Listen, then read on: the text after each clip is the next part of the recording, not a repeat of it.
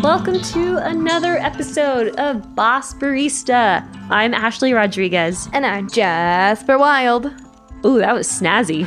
I liked that. So today we are going to read some emails that we've gotten from you guys. So you have answered our calls to rate, email, talk to us on Twitter and Instagram. Thank you. And yes, thank you for giving us so much good feedback. We've gotten a lot of really positive feedback, and we've gotten a lot of questions too. So we're actually just going to dive right into it. Yeah. So Jasper, do you want to read an email that we got from Jason Reed Miller of Mazarine Coffee? Yes, what a great guy Jason Reed Miller is. Dear Bosses, I'm just listening to Ambitious, and I thought of a question. It's mentioning towards the end that identifying privilege does not make you the enemy, but it makes you more powerful to spur change. It was also implied earlier in the cast, and I've learned that it is best not to speak for groups of which you're not a part of. As a privileged white male, I was curious if you could shed some light on the two concepts that seem like they could potentially conflict. Could you please recommend a few fundamental ways in which a white male can appropriately get involved? First two things that come to mind are self-education through reading a conversation and attending rallies and protests in support. Thanks for your help. Jason, that was a great email. Thank you, Jason. Thank you for reaching out to us, and we want to talk a lot about this because there's so many ways that you can help, and I think you have identified two incredibly important ways to help. Yes. Number one, self-education. But what does that entail, Jasper? So that entails, it's basically like looking at the things that you're reading and listening to and making sure that you have voices in there that a person of color has written or women have written or queer people have written. I'm thinking about like articles or like Instagram pages, things like that. That's going to be a huge one. So you're not necessarily going to get educated if you don't specifically seek those out because they might just not fall into your lap. Right. So finding people who have a different voice than maybe yours or ones that you're used to listening to is really important. So looking at the writers of things, looking at different websites, and making sure that your sources are really varied. As opposed to, it's even just like that in politics, like making sure that you read both sides and step outside of what you normally read. And also listening to the stories that people tell you. So self-education also really involves having a keen ear for what experiences people are willing to share with you. Because so often, as we talked about in our last podcast, people share their experiences and people immediately want to respond in the negative and say like, these are not real or these are not what's actually happening. And then Jason mentions a second topic of attending rallies. Yeah. So wait, before we go on to that go one, ahead. I want to like mention, so even though we consider ourselves feminist and, you know, we're like advocating for others, it really doesn't help if we're advocating for others and we don't actually know what they need or what they actually need. So for instance, there was this article going around and I read it and it was basically like, I'm a Black woman and I wrote down every specific instance of microaggression I faced for 2 weeks. And so I'm reading the article and she's citing these little microaggressions and I'm noticing most of them, like 70%, are white people trying to touch her hair. And of course, I know that that's like a thing and I know that that's like one little racist microaggression that many, many people do. And in fact, like Brianna Walker had mentioned that in her episode. But I didn't know that microaggression, and of course, that was just like one person's remarks, but that kind of like shined a light for me. Like, wow, this one is a particularly big one that not everybody knows is not okay. So for me, that helps me maybe like intercept situations or call out behaviors that I see other white or non-Black people of color doing. Because now I know that's a bigger problem than I thought it was. But I would not have known that if I had not read this article that she had posted. I mean, even just to like get even more simplistic, like I didn't understand a lot of the terms that were so Jasper posted this like really amazing like Venn diagram of different things you can kind of be in the fight against like racism and sexism in our industry. Like you can be like a male like advocate, or you could be like a female like white feminist, or you could be like, there's all these different like kind of terms and spheres you can inhabit. It was like examining the role of white feminism in the greater conversation of intersectional feminism, and how you could be, just because you're a white person doesn't mean you're a white feminist, and just because you're a person of color doesn't mean you're an intersectional feminist. Right. And that's nuts. Right. No, that was crazy. And that was something that I didn't understand, all of the different layers of how feminism works. I've never read the term womanist either. And really? And how like so much of the feminist movement has been so exclusionary towards women of color that so many of them reject the idea of feminism because it doesn't include them. So the idea of like womanist is another term that one can use to kind of talk about fighting for feminist issues and really fighting for equality, but still rallying against this like, you know, feminism as like a white woman, middle-class woman. I think movement. womanist originated, or at least became popular in the 70s when the second wave feminism was like really up and running, and mostly that was like white women who were lightweight or heavyweight racist, and then womanist was the word that Black women would use when they were like with the Black Panthers or as a part of the civil rights wing, but they were distinctly different because they were talking about gender issues. And self-education, I think, also involves asking questions of people who know better than you. So being able to recognize that you might not always have the right answers. So if you feel like you're in a position like being a white male or being a white female or being like a man of color or anything where there are issues perhaps that you don't understand, it's okay to ask questions and to find people that can help you kind of illuminate what's going on, like Jason is doing right now, because that's what ideally we're here for, in this limited capacity that we can do it. That being said, too, not everyone owes you an answer, and not everyone has to help you, because that is emotional labor.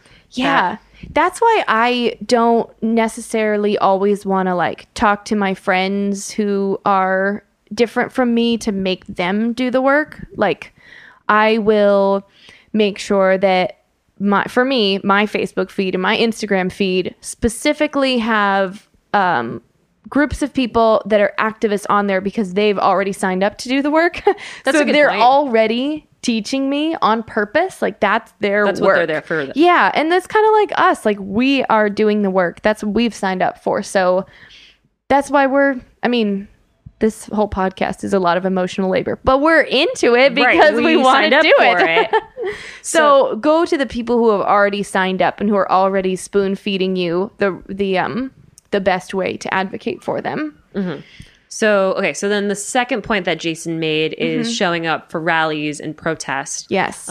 Which is super key. Yes. You can say that you are accepting of different genders and races and all that, but if you don't show up to help advocate for it, then it's not meaningless, but it's not as meaningful. Yeah. So in our last episode, we were talking about how for a lot of feminist issues, we kind of need men to show up. Yeah. And we do. And because if you're combating a person who's practicing sexist or racist or gendered behaviors, oftentimes they need to hear it from someone else that is of the group that they identify with, which is unfortunate, but it's all in like the steps to get to where we want people to be. So sometimes like 18 women saying like, hey, this is wrong, might not land as heavily as like one man, which sucks. It sucks that that's true, but it's also necessary, and it's also less emotional labor for you than it is for like women who are constantly doing it every day. Yeah. So shouldering some of that emotional burden is also really helpful too. What are There's some other... not necessarily like coffee protests and rallies, but if there were, Go. and I'll run it. Maybe we should have one. Wait, that's a good idea. That Jason, is a good idea. You come on board and we'll 3 of us start a protest. That would be awesome. We should definitely do that. What are some other ways that people can help? So we know Jason. He works at Mazarine. He is their director of operations. So I'm thinking specifically about someone like Jason. How can he help? Okay, so I think the first, like, step 1 is like read and listen to other people, and then step 2 is when you feel like you have some understanding of an issue, to like start to do some of the work yourself. So for instance, if you are a white person and you are like reading everything you can about diversity in the coffee industry, and then you see like an article pop up, or you like hear a conversation with somebody else who is maybe like disagreeing, it's on you to advocate for other people. So one thing I liked about Jason's email was he was recognizing that his place as a white man, he's already like most white men take up too much space in whatever zone they're in, and they get too much airtime or too much listen time. So it can be a little difficult because it's like, well, I'm not gonna like shut up and not say anything. I still want to help and be a part. So what you can do is use your voice and use your space to echo those around you. Because honestly, your privilege in the conversation will like kind of hit home. It'll drive it in deeper. Right. Yeah, exactly. You can help build up and I guess amplify there. That's the word. Amplify the voices of people who are saying things, and just say like, just be another voice. For someone who maybe works in the cafe, I would think a lot about how you handle like microaggressions for your staff members. So if a staff member is being like talked down to by a customer, maybe they don't feel like they have enough agency to say something, but you do.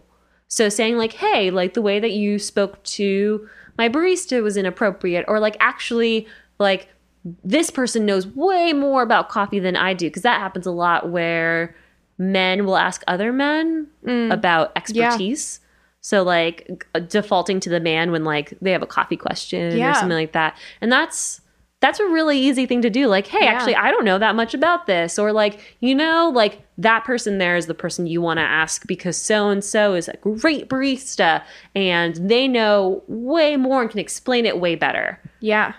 And I think thinking about hiring standards too, like if you have a cafe that's like all one type of person, what does that mean?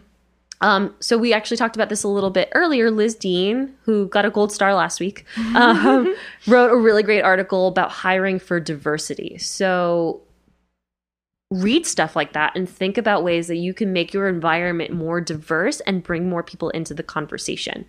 And that also lends to like promotions or sending people to barista camp or to different SCAA events. Who's going to compete on behalf of your company? You? Maybe you've done it 5 or 6 times. Maybe it's someone else's turn in your cafe, because you have the power to help bring those people up. So I think kind of bringing those 2 points together that can kind of seem like they don't go together, that listening to people's experiences and maybe not speaking on their behalf is appropriate at all times, which it's not appropriate, but at the same time using your power to really elevate others. I think those 2 concepts can go together if you think critically about the structures around you and how you can empower others. Yeah. Something else I want to bring up is that it's wonderful, wonderful, wonderful if you recognize your privilege and then you want to add that privilege to fight for a cause that is needing help. While you're in there fighting, please do not derail the conversation about you and about how good of an ally you are. Like, don't talk about it, show. And the showing is backing people up. When there's like, when the conversation is going to something like diversity or discrimination in any way, your voice like counts a lot. So if you see something, like I'm thinking about the Facebook thread that we talked about last week, that was horrendous. And like so many people, so many men started jumping on after the women were doing so much of the work. That's what you do. That is like what a real ally does. And it doesn't say like, I'm in here and I'm a man and I love women. It's saying like, these are the people who know more than you, or you have to be listening to them, or, you know, sometimes rephrasing what somebody else has said and just saying it again will get a person to listen. Right. And acknowledging too that someone else kind of said it too. Like, as so-and-so put, but for some reason, maybe you're not listening to X, Y, and Z, or, hey, like all of these women are telling you this thing and you should listen to them. Using your power for good is completely appropriate. And that's what we want people to really recognize, is that their power is not shameful. It's not something you should feel guilty about if you utilize it in a way that helps others also be strong and gain power as well. Mm-hmm.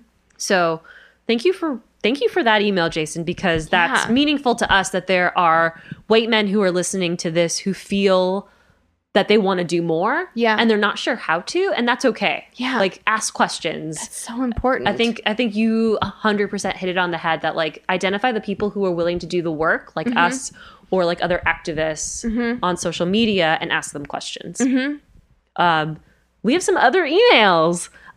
We actually got a comment from Amanda Amato. She is great. She works at Sweet Maria's, and she wrote us a comment about our last episode where we talked about privileges. Not our last episode, maybe a couple episodes back. So we talked about some of the privileges that we inhabit, and I think, so as I was coming over to Jasper's house, I was re-listening to the episode, and I thought, oh my God, there's so much stuff we didn't talk about. Not to say that we could talk about everything. Obviously we couldn't. But there are a lot of things that we kind of just glossed over. Like, I don't think we talked about racial discrimination at all enough. And we're going to talk about that in another episode. But Amanda writes to us, I've really been enjoying your podcast, and I appreciate all your hard work in making it an intersectional podcast. It's been a long time since I was a barista, but as a woman in coffee, your podcast really resonates with me still. I know that there isn't time to mention every privilege that a person could possibly have, but I was hoping you'd mention health/ability. I admit that's something I have overlooked when thinking about privilege, but it seems applicable since being a barista is ultimately a physical job.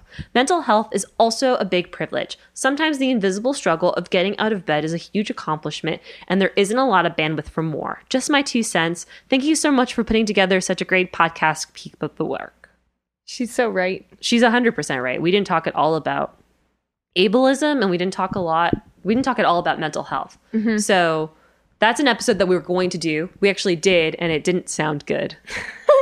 I mean, quality wise. We did it over a Skype interview, and our editor, Nate, was like, you can't air this. It doesn't sound good. So, because you just can't hear any of us at all. What do you think, Jasper? I think that Amanda's totally right. There's definitely this kind of pervasive idea that you should be able to do certain tasks, or that you should have the capacity to be on and nice and provide great service for 8 hours, which is challenging whether or not you have a mental illness. Mm-hmm. And disability has so many layers to it. I was talking to my friend about it earlier today, where we were talking about disability is now like, some people are now including mental illness in disability, and how that is, disability is like the umbrella term, and underneath that there can be people with physical disabilities or people with mental disabilities. So yeah, let's talk about it. I think I honestly want to learn more, because I wonder about things like learning disabilities or dyslexia or like reading challenges, you know, are our POS systems helpful in that, or are we making it harder? Like, I think that just to get better at this stuff, we might need to have more people kind of, you know, raise their hand and be like, I have this thing and it is more challenging for me to work in the coffee industry because I have this thing. And then we can be like, oh no, what do you have? And like, how can we like help rearrange our structures so that we can include you? Right. But are we even attracting those people to begin with? And if so, what can we do to make sure that we're widening the spectrum of people that we're asking to work in our industry? Because we do that a lot with gender. We do that a lot with race. Where on our podcast, at least, it's still not being done enough, where we're saying, like, if these people aren't applying for jobs, what can we do to be better about drawing in people who maybe have, like, you know, a learning disability or have a mental health issue? Is our language being clear that we will do whatever it takes to make this work? And are we attracting people in the right ways? So even taking a step backwards and saying, like, what can we do to be more inclusive just on the very first level of hiring and looking for people to fill the roles in our coffee shops? I don't know. Mental health is one of those things too. So I want to talk about both. I want to talk about ableism because that's, like, I think a huge issue in coffee that I have no idea how to circumvent with the nature of of barista work.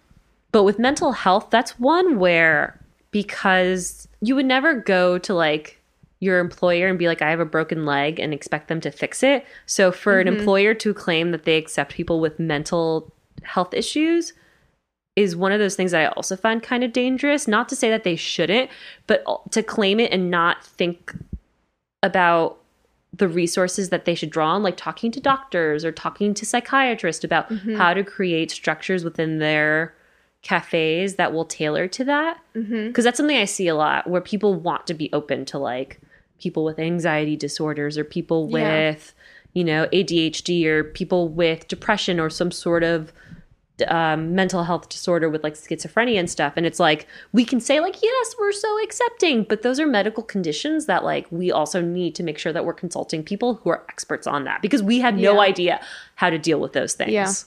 Like, I would never claim that I could fix your broken arm. So why would I claim that I could help you with, you know, if you're having an anxiety issue on the floor? I can try, and I can listen to you tell me what you might need, but maybe you don't know what you need either.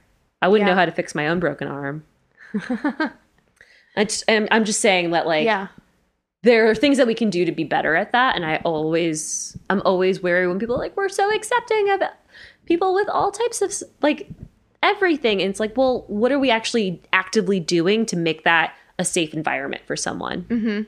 Especially if we don't understand anxiety. Like, do you understand what triggers an anxiety attack for this person? Do you understand what depression looks like on a day-to-day basis? Do you understand that, like, when you have an employee who maybe has an outburst, that might be a reaction to some sort of issue that they're having? So how do you deal with that? Because that was something that I've seen in other businesses too, is, like, people dealing with people who have mental health issues and not taking things, like, at face value and being like, you know, and being like, oh, this person's doing this, so this must mean that. And you're like, no, this person is maybe perhaps, like, having an anxiety attack or maybe having this happen to them. So, like, are you actually sensitive to it? I don't know. Yeah.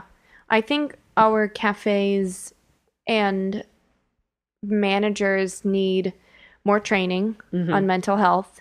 And I think we should have, like, kind of a baseline system, because something like mental health, it's complex, and it's not like a yes or no thing. It might be like a spectrum for people, or it might be like some people are maybe a little bit more prone to anxiety. And I don't necessarily think that everybody needs to, like, do this big over the top disclosure unless they feel like that's what they need to get the assistance that they want.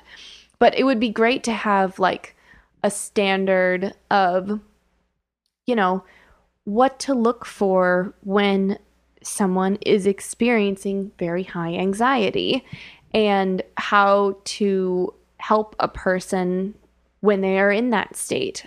What tasks are maybe like a little bit better suited for that. So like, let's say someone's experiencing anxiety and not the normal, like, oh, it's stressful on bar anxiety, but something that's like acute and like needs to be dealt with in a particular way. If we had like the system where we could be like, oh, I'm recognizing that you're having anxiety. I'm not putting you in the position where you have to come to me. And then you can be like, hey, I'm noticing that you're like, you're shaking, or your face is looking pale, or you haven't had a break in 3 hours. Like, what would make you feel best at this time? Right. Because that's definitely something to think about, is that a lot of people who maybe have a mental health issue probably don't feel comfortable disclosing it. And that's okay. So how do we recognize, not obviously we can't be like, this person has an anxiety disorder, or this person has this, but like everyone experiences anxiety, everyone experiences depression. So how do we equip ourselves without like making a hullabaloo about it? How do we recognize that in people? So that's something that I work really hard on, is recognizing when people are having a bad day versus when people are in a pattern of a certain behavior, which is so difficult. Are you looking for Taylor Brown's talk on Tamper Tantrum? Yes. Yeah. I knew it. Yeah. So Taylor Brown gives an awesome talk on Tamper Tantrum. It's something that like completely just changed the way that I view mental health and like self-care in the coffee industry. Definitely look it up. It's on Tamper Tantrum's website. Tamper Tantrum is like a series of talks and podcasts and events where people talk about really cool things in coffee that are really important. Is it Coffee I Love You, but you're bringing me down? Yes, it's Coffee I Love You, but you're bringing me down, by Taylor Brown. She works for, what's her company called? That might be outdated, because I think she works somewhere else. Oh, okay. But she's a roaster. This was posted last July. Yeah. Anyway, check that talk out if you want to learn more about mental health and how you can be a better ally and advocate for people who have mental health issues, and just because being a barista is exhausting. So everyone experiences some form of anxiety or feeling overworked or feeling emotionally drained. I do want to talk about ableism too. Yeah. Okay. So I'm thinking about some like concrete tips that could help with ableism, and with ableism in the coffee industry. And that's making sure your workspaces are accessible to people with disabilities. So what I'm thinking is making sure your things can be adjusted, like maybe like counters. You can like bring a little what's it called? Like a step stool, something for tamping or things like that. Or something that we talked about, like when we were even just thinking about this podcast, was ableism for our customers. Yeah. Which is a big deal. So I'm even thinking about like your condiment cart. Like, how high is it? Can every customer reach the lids? Can every customer like grab onto their drink? Okay, can every customer get in and out of your cafe? Yeah. Or like thinking about your bar setup. If you have like a fully like, if you're a barista and perhaps you have like a wheelchair, or if you have a cane, or if you have any issues with mobility, like a bar where you have to like go under, like it doesn't move, like there's no like entrance that you wouldn't have to duck down. Oh, you know what I'm saying? Yeah. Like I've worked in a lot of cafes where you have to like basically be like a gymnast to get around. Yeah. And you're just like, this is crazy. Like things need to slide or things need to like have entranceways that are like really easily accessible. Or things just need to move around, or even just like the width of cafes. One of my very first coffee jobs, I worked with this wonderful, amazing guy. He was the night manager, but he was overweight. And he said one of the big problems with working at that cafe was that like everything was so narrow. And it was really, and where the bar was, like where our actual bar was super narrow. So it was actually really difficult for him to be on the bar. So he was on the register a lot. And that was something that like always felt strange. I was like, oh, but you're a great barista. Like, Yeah. this is not fair. Yeah. And I've that's thought of that too. right. And that's so much Spaces of, that are so tight, like, is basically insinuating that everyone's going to be like really thin and flexible. right. I think a lot about too with roasting. I think a lot of people put barriers on roasting in terms of physical ability. Like, I want big guys or something like that. Like, Joe Morocco at the Stump the Roaster event mentioned that, like, even just like right before he did that panel, which so Cafe Imports hosts this thing called Stump the Roaster, where roasters can be asked questions and talk about their roles. And he hosted one with all women. And even before he did, just right before he did that panel, he had been asked, like, hey, do you know any roasters? And Joe was like, yeah, I know plenty of men and women who are great roasters. And they were like, well, actually, we're looking for like big, like dudes, like who can just like throw around stuff. Wrecking Ball found a really clever way around that, where, like, you know, you have these big jute bags that are like 132 50. pounds, anywhere between 150 and 132 pounds. And they created this like police carrying system where all the roaster has to do is like tie a hook. I think I might be getting the mechanics of this wrong, but tie a hook to the bag of coffee, it lifts it up, and then you put like some sort of container on the bottom and you just cut it and all the green comes out. So you don't have to like lift these huge heavy bags. There's like a pulley system. Okay. Because one of their like original roasters was like 5'2" and like probably like 100 pounds. Yeah. And that was not a barrier for them. They're like, no, we'll make something else work. So finding systems that can help everyone be successful, because everyone can, and physical limitations don't have to be the end of someone's coffee career. They shouldn't be. There are ways that we can adjust. I visited a roastery recently where the roaster is in a wheelchair, and they made every concession to make sure that he was able to physically move around the roaster and put green coffee into the roaster. There are ways to do it. You just have to think critically about what you're going to do to adjust. Yeah. Which is not like... That's really like, cool. It's not this complex answer, honestly. It's very like, you will find a way if you care. Yeah. Truthfully. Uh-huh. So. Maybe it's like dedicating yourself to come up with creative solutions, and everybody's going to be different. And if we are working with most everybody on the staff is pretty able-bodied, I'm wondering what just like one person who isn't as able-bodied, how it would be pretty easy to move the flow around to accommodate that person. Thinking about someone who's like a deaf barista or something. Oh yeah, there would be you could make that ways. work. Yeah, there's so many easy ways to make that work. Like, you know, we write on everything, or I can't even learn sign language with learn them. Sign language for Christ's sake. Like learn barista sign language so that you know, or like maybe that person needs to be like touched on the elbow, or like maybe that's not an appropriate place they want to be touched. So like ask them like what is the best way to communicate with them. Right.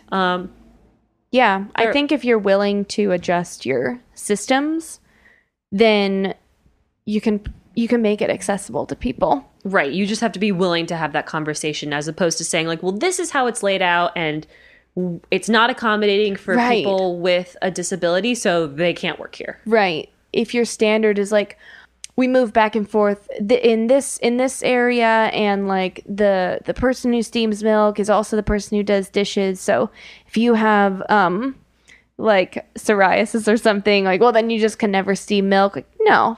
What is more important, like maintaining your systems or adjusting them to be accommodating? That's a good point. So what is more important to you guys? I like that. I haven't thought about that too much, and I kind of feel myself thinking like physical disability is in my head. I'm like, well, it's kind like somewhat of a deal breaker for being a barista, but then I'm like, no, that's not a good enough. No, that's not good enough. Exactly. Idea. Even though it isn't like inherently physical job, there are ways to make accommodations. Yeah, especially if you think critically about ways that you can adjust for that specific situation. So even for like the deaf barista, like finding systems that make sense, or, you know, for someone who maybe has some mobility limitations, like either maybe your system does change where like someone stays on a certain station for a longer period of time, or maybe that person stays on specific, like you don't have to change everything either. Like, or there's just more of a like check-in on like, okay, like it's slow. Like, would you like to change now versus would you change every hour? Like, right. Because I know, exactly. There's so like that's such an easy one too. It is. Like you don't have to change your shift or your position every hour. Maybe like, oh, it's a lull. Now we'll change. I don't know. Yeah. Thank you for writing that to us, Amanda. That was really important for us to think about. We have one more email that we actually got a long time ago when we first started from Adam Kohler, who is in Bend, Oregon now. Not really a question, but just a comment. So Jasper's going to read it for us. So Adam says, it would also be cool to hear more about women's role in harvest and export of coffee. We definitely couldn't get coffee here without a woman's help. Without women's help, I should say. Yeah, and that's it. And he's totally right. He's totally right. Did you read the SCA white paper on gender equality in coffee? It's only something I read because I wrote a little bit about it on the Barista Magazine blog. I don't think I read it. I would recommend this to everyone. So what's interesting about like women in coffee is that what is it again? It's a SCA white paper on gender equality or gender discrimination. It's one of those two words. I'm not 100% positive. Jasper's typing it in right now, so we'll find out so soon. So the SCA released this awesome white paper like 2 years ago about the roles that women generally inhabit in coffee communities and how that translates to their lack of empowerment. So women are often involved in the very beginnings of the coffee cycle. So they're often involved in harvest and sorting. So they're the ones picking coffee cherries, and they're the ones who are sorting all of your coffees. But because men are more involved in the transport and selling of coffee, they often get more of the financial reward of it. There's also cultural issues with land ownership and deed titles being in the name of just the man. Or sometimes like a woman could lose, if her husband dies, like the land could be passed on to like a brother or a next of kin who is male. So it goes really succinctly through each point. But the white paper talks a lot about how women are integral to coffee. There is no way that you get coffee without women. Absolutely not. Be it for their involvement not just on the farms, but also outside the farms in the communities. They're often raising families. They're often the ones who are more invested in education and community resources too. But that they're not getting a lot of those monetary rewards. And therefore it can be really difficult for women to see the fruits of their labor, essentially. But that being said, that's still...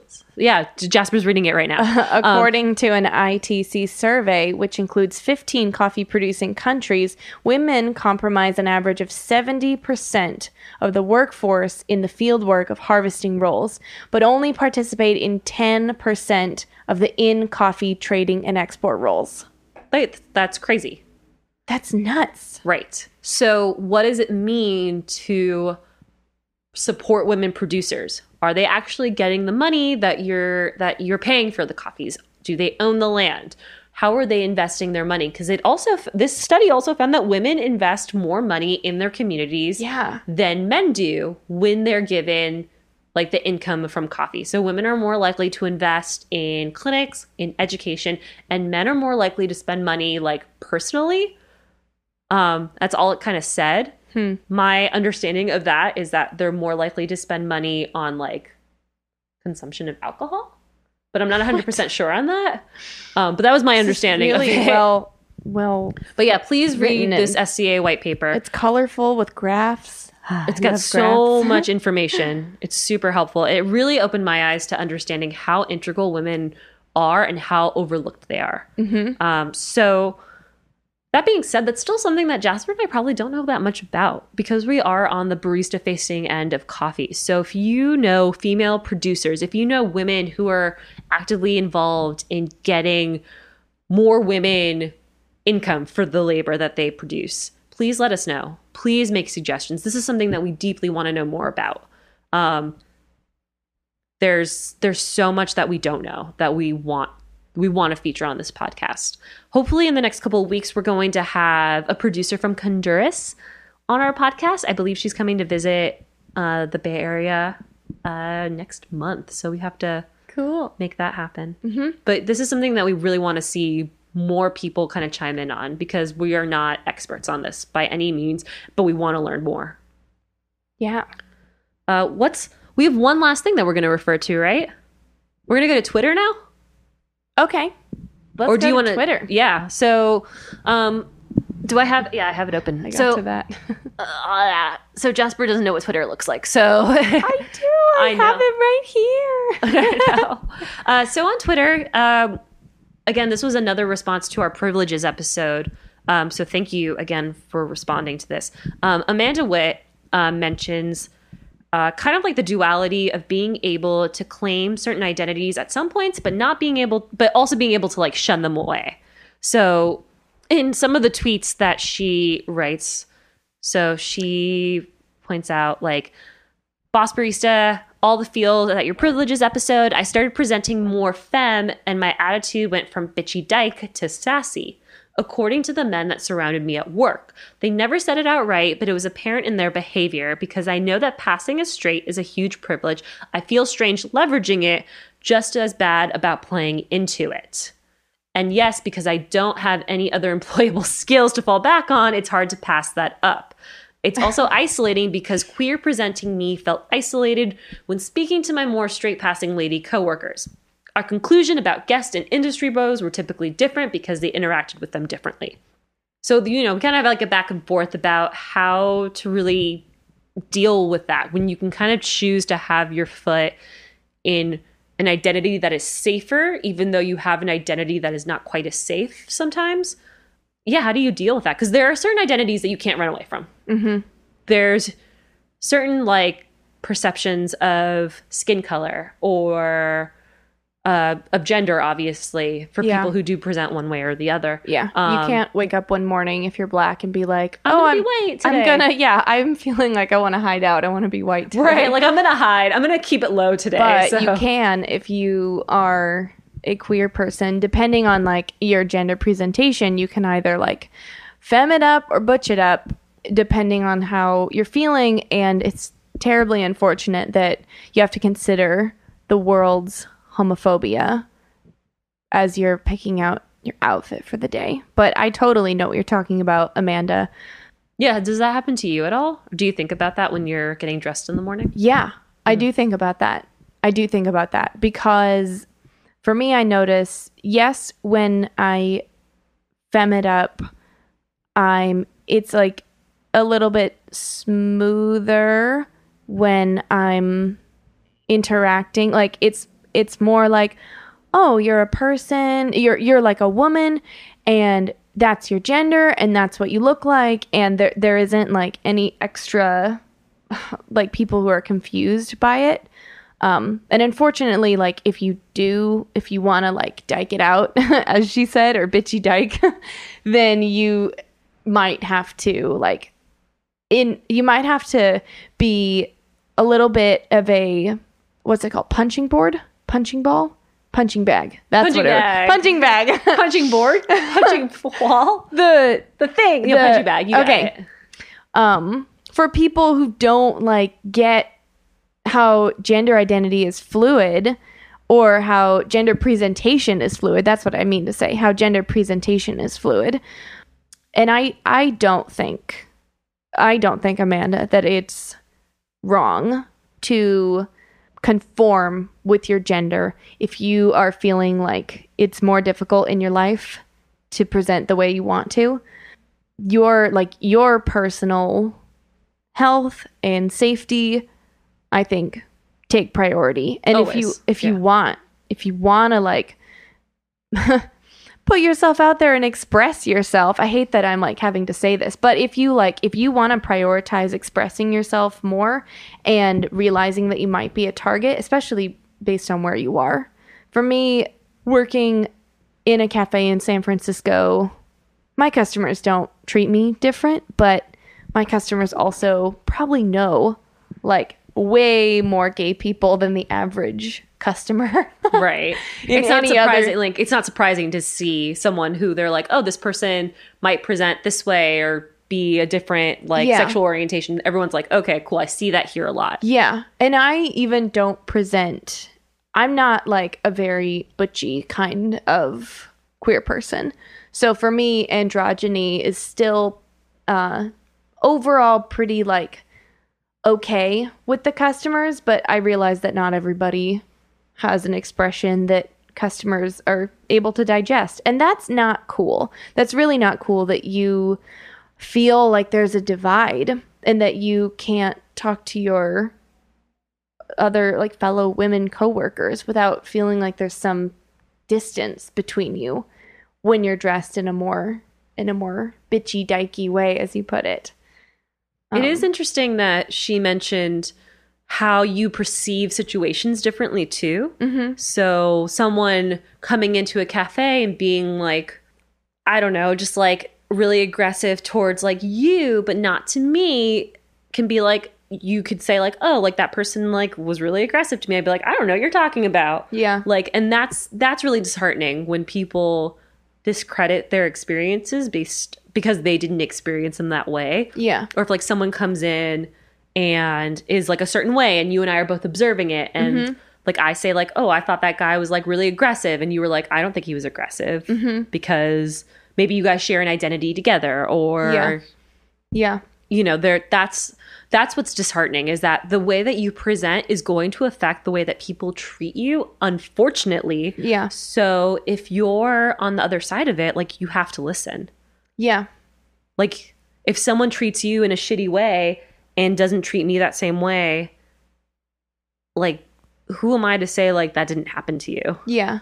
I think that it's like a good thing that's worth mentioning is like there's not really any such thing as like dressing straight versus dressing gay, because it's like there are straight women out there who dress androgynously, and that doesn't take away from the fact that they love and have relationships with men. And then there are queer people who dress, like talking about queer women specifically, who dress like very femme, and that doesn't mean that they're less of a lesbian Right. than someone who dresses more masculine. So for you, Amanda, like, you dress however you need to dress, and I would try to do your best not to feel guilty and ashamed. If you're feeling like you're hiding, that sucks. Like, maybe then don't dress and feel like you're hiding. Like, dress in a way that feels like powerful and positive for you. And if people don't, like, I think it's, unfortunately, you gotta like figure out what's gonna be best for you day to day. Yeah, I agree. There are certain days where I feel like I can take on the emotional labor of like wearing my hair down and like maybe like not wearing overalls, even though sometimes I'll wear overalls and people are like, oh, you're wearing overalls a lot. And I'm like, why are you commenting on what I'm wearing? But there are definitely certain days where I feel like the emotional labor of like presenting the way that I want to present is okay. But it is like a value choice you're making. Like, do I just like look like this and I know no one will say anything to me, but like I maybe don't feel my best? Or do I do like the other thing where I want to feel great and like I want to do this? And like even just thinking about your story with like wearing like the lipstick and the flower in your hair, although I do admit like I won't go that far anymore because the sexualization of like anyone wearing red lipstick is like ridiculous. But I do try to think about like what am I willing to handle and what does that imply? And mine is such like small potatoes based on versus like what other people have to deal with.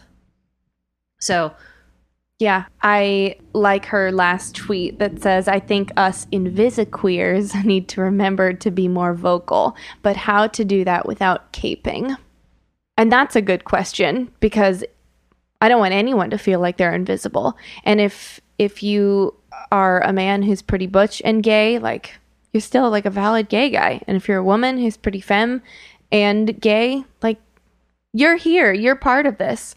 I think that being vocal is actually like what makes you seen, and just your gender presentation shouldn't make you feel caped or invisible. If you like feel, you know, if you're cisgendered and if you're like, yes, I feel comfortable with like highly gendered things, that definitely does not negate your sexuality or make you less of a lesbian. And that's like a terrible stereotype that's it's really too bad if you internalize it, because then you feel shame for being who you are. And if who you are is a femme lesbian, like, be a femme lesbian. Like, do it. You got this. Mm-hmm.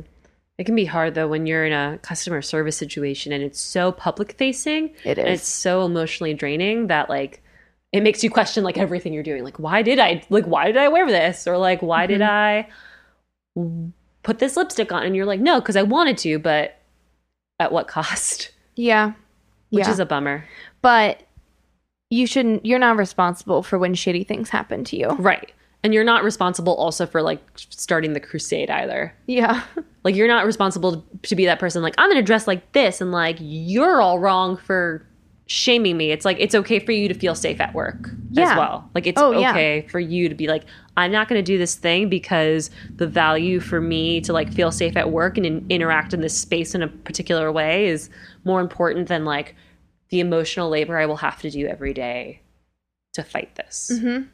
But, you know, say what you need to say to other people, and there are listening ears everywhere. Yeah. There are hopefully a lot of people listening to this. So we're here listening to you because your experiences are valid. All of your experiences are valid. Yeah. This email, I don't want to get too into specifics on this person just because this one's a little more negative. But we got an email from somebody basically being like, you know, I'm a white male customer and I just have some questions about, like, some of the things that you said.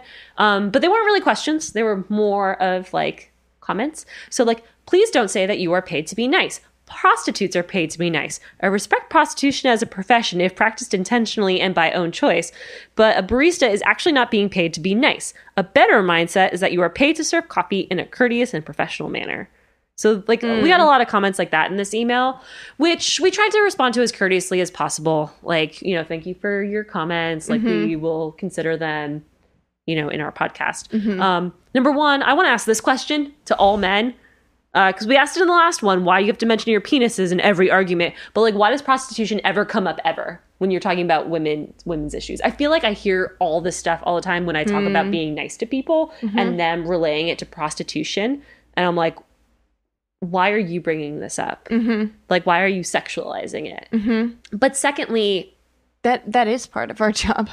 Yeah, it is part of our job to be nice. We are paid to be nice. It actually is. And you even said it, like, the reason that people come back to us isn't because, I mean, part of it is we're serving them coffee, but in a city like San Francisco, there's lots of coffee places, not everywhere, but here there is. And, you know, the places where the baristas are nice are more poppin' than the places where the baristas are not nice. Right. So it doesn't, it affects the bottom line. It affects the business. Right. And the people's perception of nice versus not nice does change based on the person who's giving them that service.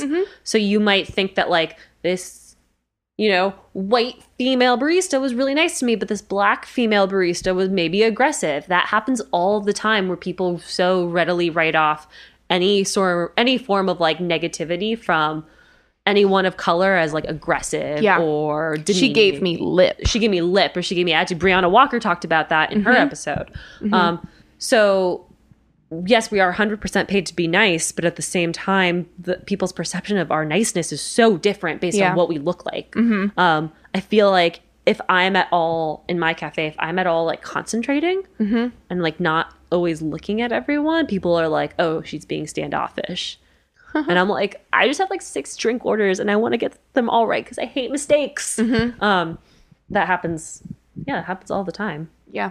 I'll be, like, spacing out and I'll be thinking about something. And I've heard people say, like, oh, look at her, she's daydreaming. It's like, you stop. Never say that to a dude. Ever. Exactly. Ever. Oh, that's so ridiculous. Yeah. Ugh. Ugh, I hate that. Okay. What else does this guy say? Oh, gosh. He was saying, as a customer, don't ask me what I'm doing with my day because it's none of your business. Oh, yeah. And then he was like, talk about the coffee. I'm here to talk about the coffee. I've never heard that before either. I haven't. I think that when you kind of have to like read the customer, right? So if you're like, hey, what's up? How's your morning? What are you doing later? And if they're like working, you're like, that's cool. enough. You're like, right. They don't want to talk about it. So unless he's had particularly pushy baristas who have been insistent on what he's doing that day. Right. I'm not sure that his opinion is universal. But I did think I kind of practiced it, right? So tell me. Yes. I was at my store and after I read this email, I was like, really? Like is it off-putting when I ask someone about their day? So I started talking about the coffee, as he said. And I just like dropped little lines like, oh, hey, like, what's up? Coffee? Yeah, totally. Do you want this size? Yeah, to go? Yeah, this coffee is from Rwanda. It's called Karambi Mountain. And they would do the like, I give zero shits about this. Yeah, look. yeah, like mouth together, like eyebrows up, like nodding, like, okay, kind of a thing. And then I tried something else, like, just like filling the space, talking about the weather. People were like not that interested. And then I tried to go back to my normal, which is like, what's up? What are you doing? How are you feeling? That's when I feel more connected to people. And of course, not everybody opens up, but... Right, so more people were willing to have those conversations with you than, like, way this more coffee people. is from Rwanda. I mean, not that I don't want to talk about the coffee, but, like, I need to know that you want coffee as a fruit? That's what I'm going to do tomorrow, just every customer. Did you know? Coffee's a fruit, you guys. No, but that's true. And that's over and over and over. Right. I mean... And that's hard. Like, as a barista, like, you don't know what everyone needs, but that's the whole point of asking questions is you kind of elucidate that from the one or two questions you ask. And it is really easy to figure out what someone needs with, like, 2 questions. Yeah. And I was reading, I was either reading or listening to a podcast, or I was reading, like, an article. It was, like, and I was thinking about 2 questions because this guy wrote an article or a podcast about how if you go to, like, a bar... or if you go and have an interaction with a woman who you don't know, you get minimum of 2 questions to ask her. Like, hey, how are you? Good. Do you mind if, like, I sit down? Like, no, or actually I'm saving a friend, or like, what are you doing? Like, there's no reason to hit on someone or get to know someone better or like try to make a connection with someone you don't know beyond 2 questions was his argument. Like, within 2 questions, you should know if someone's interested in talking to you or not. Like, and that was specifically in reference to like being at bars and like meeting women. Yeah.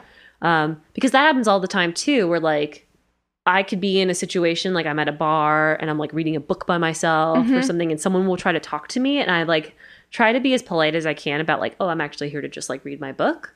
Yeah. And people will just continue to ask me questions, and I'm like, is there So that's where I got the 2 questions. I have a straight question for you, Ashley. All right, let's go. So, do women go to bars with the idea of meeting men?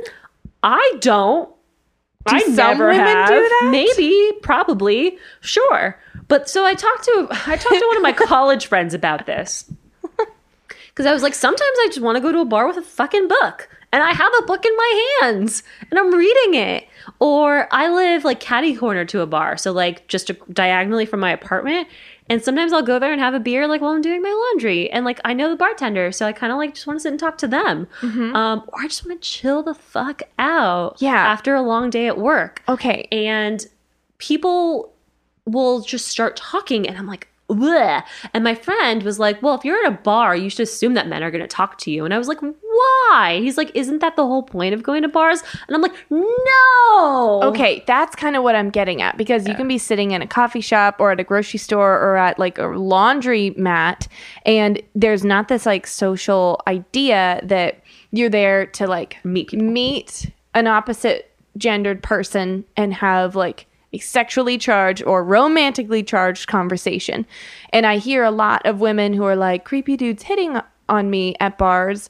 So I'm just like wondering, do all women not want to be hit on at a bar? Because I never do. But I never do. But are there some women who are like, let's go out and flirt with men or pick up men or like Probably. date men and let's go to a bar to find them.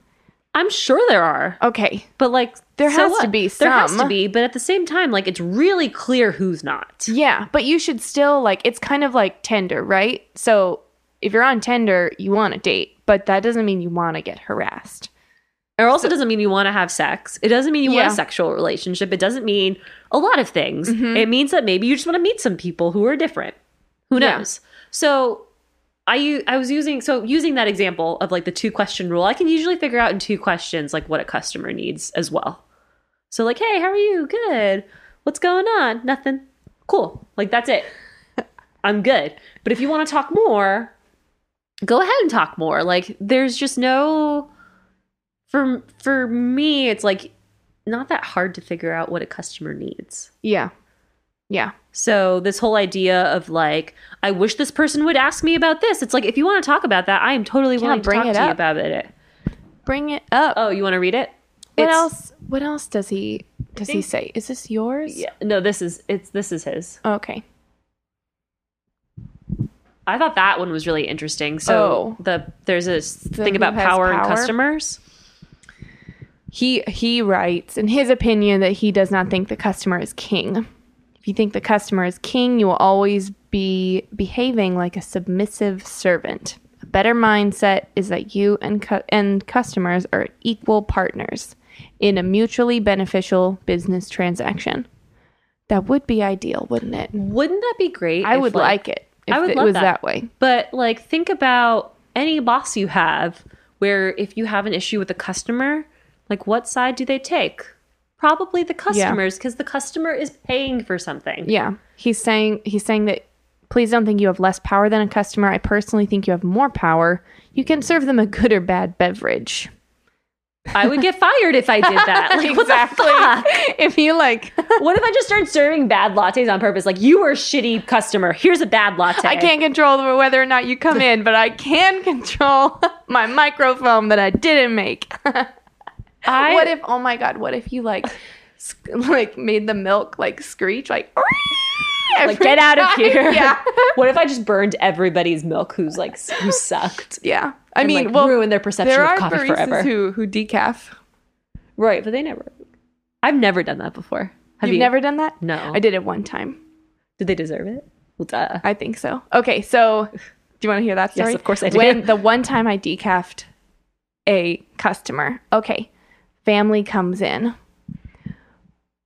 Mother, father, and about 3 children. The oldest daughter was probably 15 or 16. And mother was nutso, just like controlling everybody. Like, they were so difficult. So they were like, what do you want? What do you want? I want this. I want this. He's going to get a lot. And then I'm going to get this. I'm going to get a non-fat latte. I'm going to get a non-fat latte, make it extra hot. And then she turns to her daughter, what do you want? What do you want? What do you want? A hot chocolate? Hot chocolate? And she was like, I want a mocha. And she was like, you can't get a mocha. Do you have decaf? And I was like, yeah, I have decaf. And she was like, oh yeah, mocha. And then mother was like, decaf to me, make her decaf. And I just wasn't into that. So I made her drink a non-fat extra hot decaf latte. And I made her daughter's mocha with caffeine. 16 is old enough to drink a mocha. It was also a 16-ounce mocha. She probably wasn't going to finish it. Right. Anyway, so she comes to pick it up, and I told her, I was like, hey, it's not decaf. And she got so excited. That's really funny. I like that nod to like, I got you, girl. Yeah. That's pretty great. But that was like the one time, and this weekend I had an experience where I almost kicked someone out. really? Just for being rude. So my cafe is great and I love it. And there are so many wonderful people that come in. It's really small though, so people get really confused about who has ordered their coffee and who hasn't. So a lot of times, like, I do have to kind of say, like, I can help anyone who hasn't ordered yet. Yeah. And it can be really confusing sometimes. And something that like really gets me is when like a group of friends are together and they all order separately, but they haven't indicated that they're all going to order something and pay separately. Oh. So like, you're not sure if you've helped everyone, you know? So like 3 of them might order. So there was this group of 4 people and 3 of the friends ordered coffee, but one friend was just there hanging. And I was like, oh, I guess I got everyone. Like maybe that person didn't want coffee, but I like did that thing again because it was really busy. I was like, I can help anyone who hasn't ordered yet. And like, I kind of looked around and the guy like started staring at me and I was like, oh, like, did you want something? Like, I wasn't sure. And I was very like apologetic because like his group of 3 friends got drinks. So like clearly like they were capable of ordering. Yeah. And I wasn't ignoring him. It's just like he didn't order with everyone else. So I just assumed he didn't want anything. And he was like, I want espresso. And he just yelled it at me. And I was like, and then I said, is there a problem? And he said, and it like quickly caught him like, oh no. I was like, yeah, like there is no problem good here. One. Like if there's a problem, let's talk about it. But like, you're not going to be rude to me like that. That is a good way to call out passive aggressive behavior. Right. So, but at the same time, again, like I'll do that because like, I don't have anything. I mean, obviously I have something to lose. I want to do a good job at my cafe, but like I'm the person who is in charge of stuff. Yeah. So like, I can't imagine that a barista has that much power. So that's why like that comment was kind of weird about like, actually you have more power. Like, no, you don't. Like a lot of baristas are scared that they might lose their jobs if they get like a bad Yelp review. Yeah. Or a lot of baristas probably don't feel like their employers will back them up if something really dangerous happens to them. And then a lot of baristas just don't know that like you should not have to be treated this way. Yeah. I feel like a lot of people... It is called customer service. Right. Like you're serving the customer. Customer's not serving you. Right. Like the customer is coming in and choosing to get coffee here. Like you're there regardless. Like you have to deal with anyone that walks into your cafe no matter what, for most people, that they have to just deal with everything that happens. So to say that like we have more power than the customers is like cute, but it's not true. So thank you all so much for your emails. It's really great reading them all. I mean, we're so dedicated to this and we want to hear your voice, and we've gotten a couple of sound snippets which are really great. We're still working on getting an episode where we play some of those. And yeah, I just really appreciate it. It matters so much to me when someone takes time out of their day to listen to our voice talk about stuff. And then when you feel like compelled to shout out or say thanks or come with more topics, it's just really special. So thank you so much. Thank you guys for listening. We can't do this without you, and we can't do this without you guys listening. So thank you for listening, and we hope to hear more from you. Please email us and send us your feedback, good, bad, anything. We'll take it. bossbaristapodcast@gmail.com. It's been another lovely episode of Boss Barista. I'm Jasper Wild. And I'm Ashley Rodriguez. And we'll catch you another time. Goodbye.